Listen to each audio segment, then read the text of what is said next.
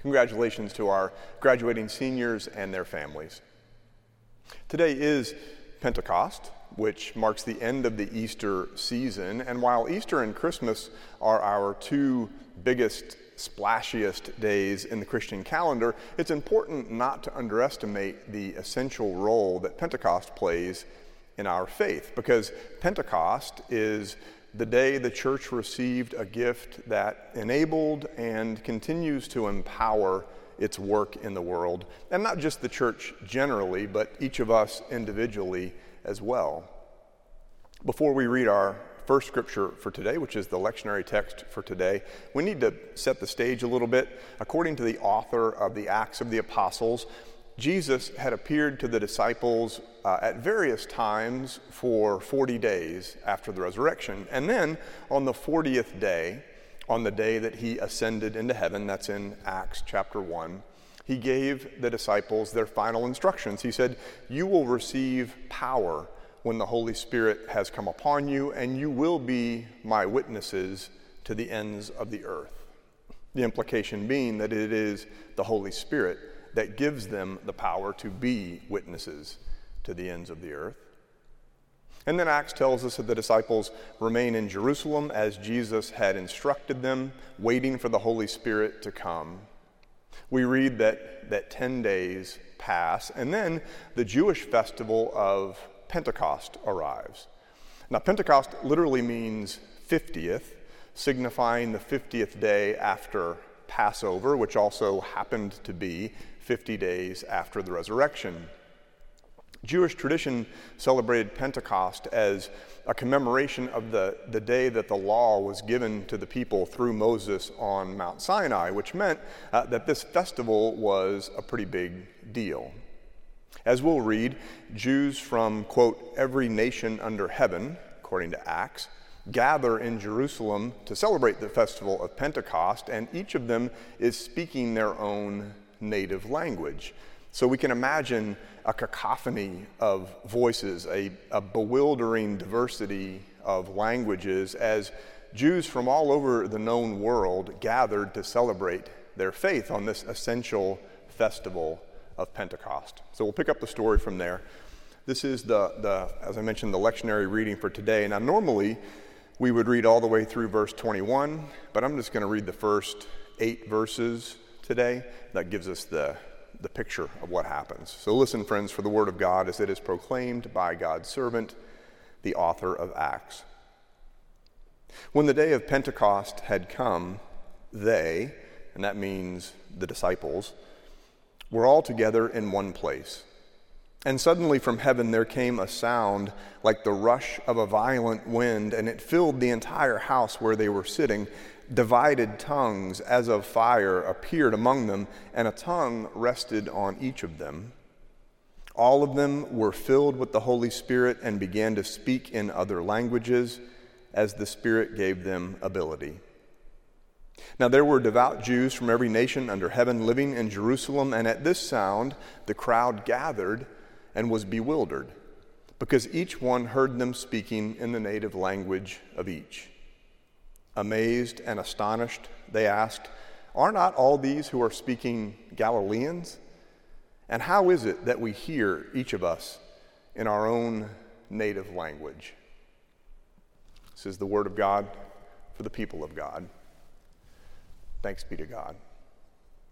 Throughout the Easter season, over the past 5 weeks, we read the story of what happened after the Spirit descended, the story of the earliest days of the church, beginning with Peter preaching the gospel on Pentecost. So this story, if we were to keep reading, we would hear that Peter would explain to the people what was happening, telling them about what God had done in Christ. And these people who had either not heard of Jesus before or maybe knew who Jesus was but did not know what this Jesus character was all about, are amazed at what they are hearing and experiencing.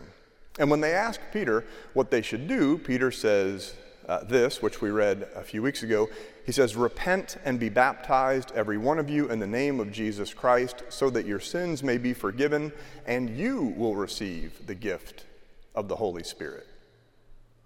And we're told that 3,000 people were baptized that very day, and the life of the church was off and running. That's the Pentecost story in a nutshell. The Spirit descends and gives the disciples the power to preach the good news, and by their witness, the lives of others are transformed. I think there are several theological points that Acts is making through this story. There's little doubt that this author is trying to make a statement about the universality of the gospel, that people from all over the world need to hear the good news of what God had done in Christ, and that disciples have the power to preach this message to all people. In the first generation of the Christian movement, this was a central concern if, and if so, how, the teachings of this itinerant Jewish preacher from Galilee were relevant to the world. We spent the Easter season talking about how the gospel of this itinerant Jewish preacher from Galilee is still relevant today. I think there's also a message here about the universality of the church.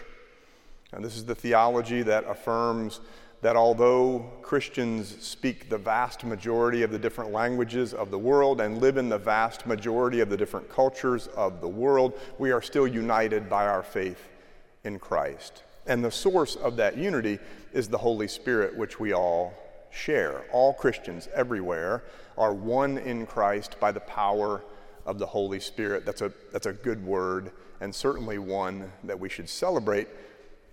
For today, though, I don't want to spend any more time on that particular point either. The question that I want to address today is the so what question. The details of the Pentecost story, the sound of the rushing wind, the tongues of fire, the speaking in different languages, most of those details are at least vaguely familiar to many of us. So, what? What does Pentecost have to do with any of us still today? What's the big deal about the Holy Spirit? Well, the Greek word for spirit is it's pneuma. It looks like pneuma, P-N-E-U-M-A, but the P is silent.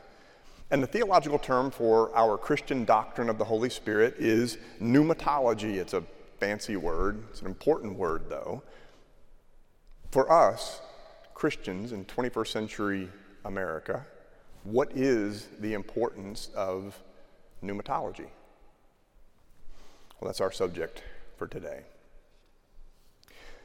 There's an old story about the parents of these 7-year-old twin boys who were at their wits' end with their boys' shenanigans. They were spirited kids who pushed the boundaries constantly, and on this particular day, the boys had broken yet another window in the house. They didn't even apologize for it. They didn't seem to care about it. So as a last resort, the parents turned to their pastor for help.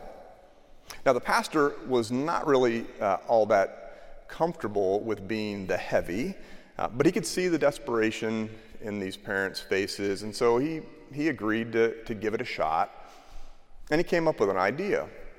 If he could somehow convince these two boys that God is everywhere, all the time, and thus kind of always looking out for us and watching over us, if he could convince them of that, then maybe these two kids would be better behaved. He didn't exactly want to scare them, but fear can be a useful tool from time to time. And so the pastor asks to see the boys one at a time, and Billy, one of the brothers, goes in first.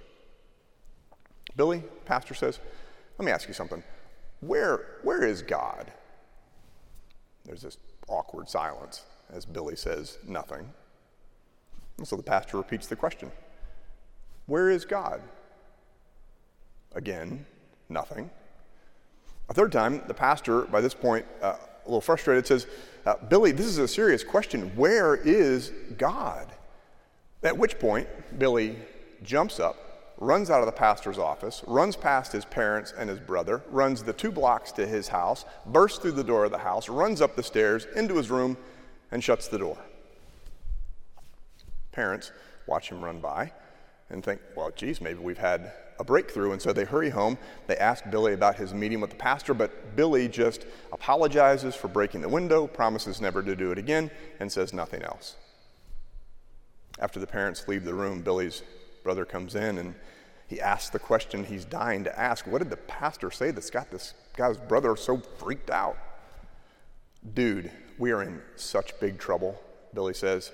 Who cares about the broken window? God is missing, and they think we did it.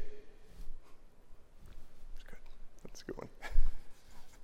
Thank you. Thank you. Where is God? Where is God indeed? Is God near? Is God distant? I mean, the thing is, what we believe about that actually can shape how we live in relation to God. These are questions about what theologians call transcendence and immanence. So to be transcendent, according to Merriam-Webster, is to be beyond the limits of all possible existence and knowledge. That's the Merriam-Webster definition. Beyond the limits of all possible existence and knowledge. To be immanent, on the other hand, is to be inherent, indwelling, profoundly near. And on the surface, these two terms would seem to be opposite. Is God transcendent or immanent? To say that God is transcendent is to say that God is completely other, that God is out there or up there or over there. God is distant.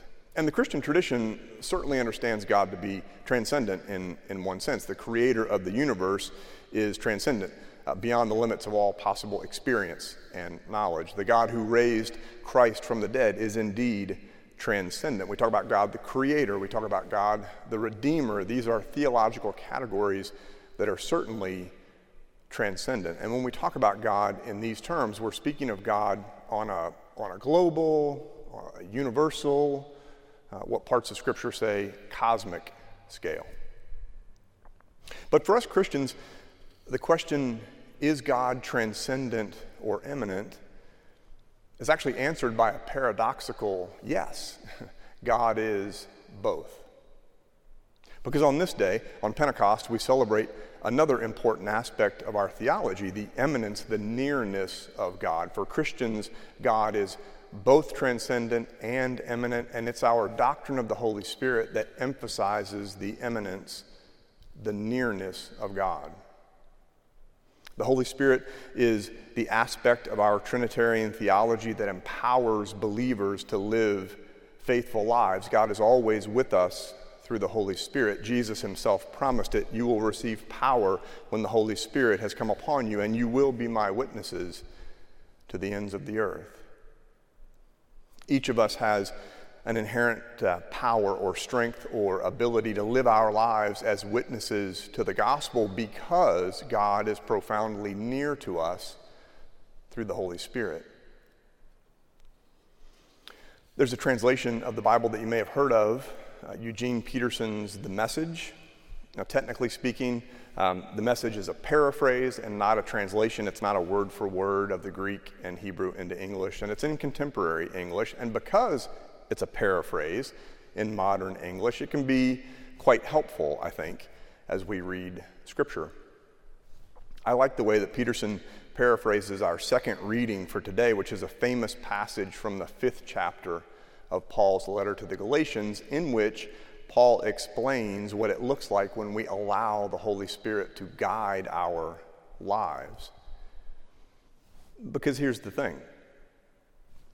Even though God is near, even though God is immanent through the Holy Spirit, God's not pushy about it. We have to choose to let the Spirit guide our lives, and that means, of course, that we can choose not to live Spirit-led lives. In the translation that I normally read, the one I read in Acts from, the New Revised Standard Version, it's called, Paul refers to this as the contrast between living by the flesh and living by the Spirit, and that's oftentimes the way people think of it when they read this 5th chapter of Galatians. But the Message paraphrases it in a helpful way, I think, as living in self-will or selfishness versus living in God's will or selflessness. That is, living to get my own way all the time, or living not for myself, but for God. That's the choice that all believers have to make. So I don't very often read from a translation other than the New Revised Standard Version, but we are going to today. This is the Message, and I'm going to read verses 16 to 18 and then 22 to 25 from the Message. Listen again, friends, for the Word of God.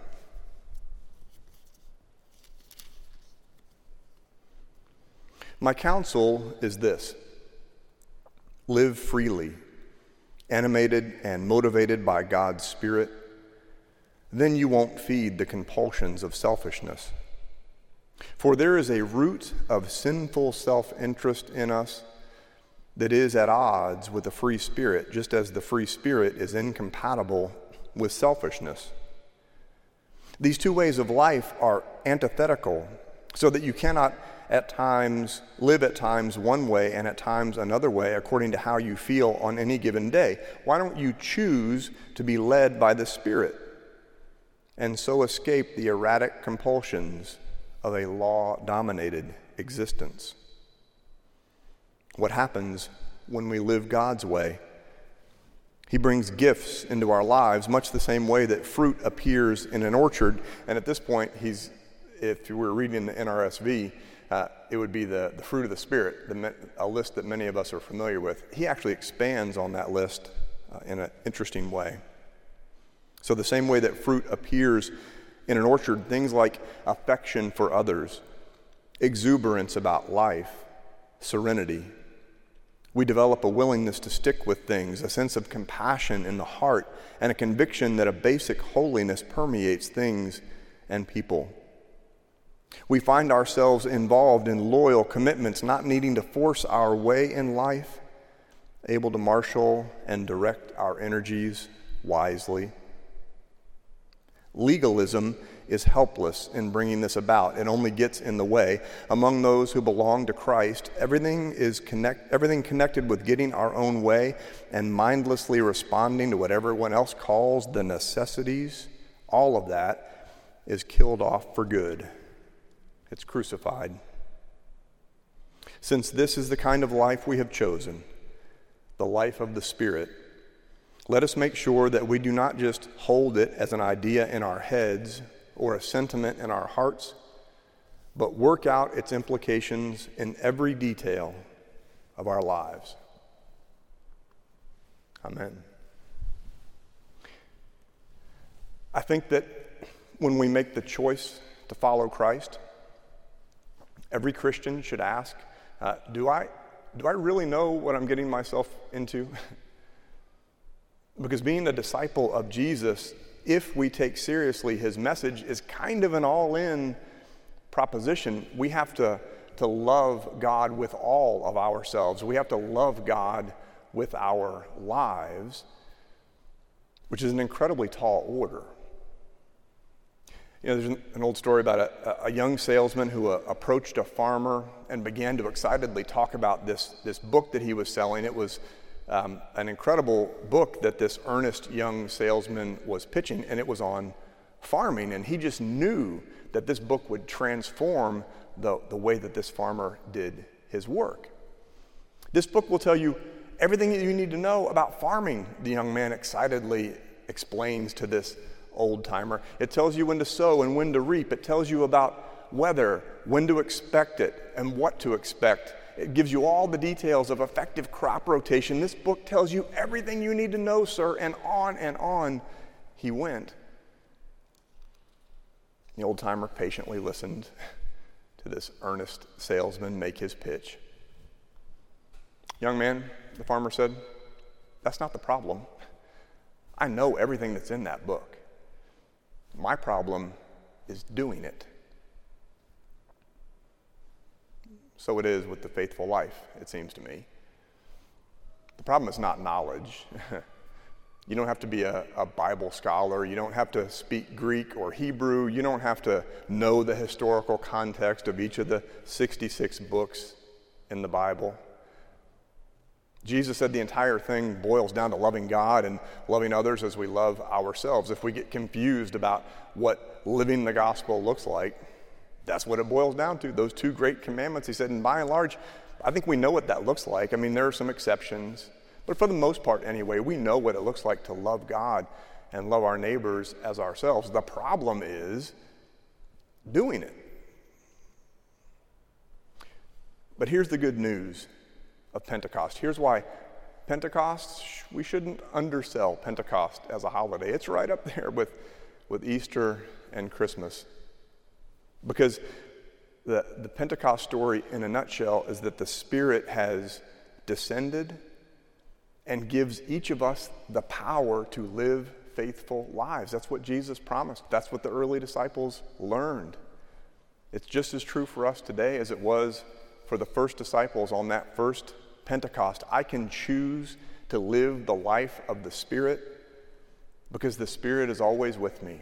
The Spirit is always near. The Spirit is immanent, to use the theological language. I just have to receive it, to accept it, and to allow myself to be transformed by it.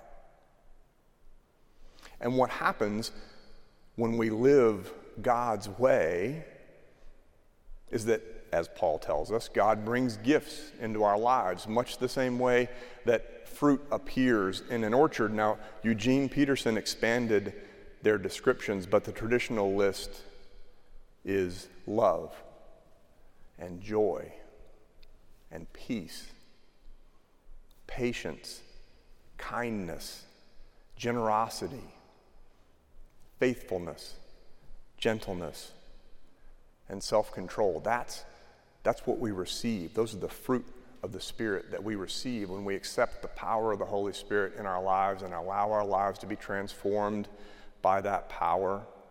Living lives marked by the fruit of the Spirit just may be the most important way that we are Christ's witnesses in the world. Like the wise old farmer, we recognize that there's a big difference between knowing and doing. But as wise Christians of whatever age, we know that at Pentecost, God's Spirit descended to give each of us the power to live our lives bearing witness to the gospel of Jesus Christ. That is the importance of pneumatology. Thank God for it. Amen.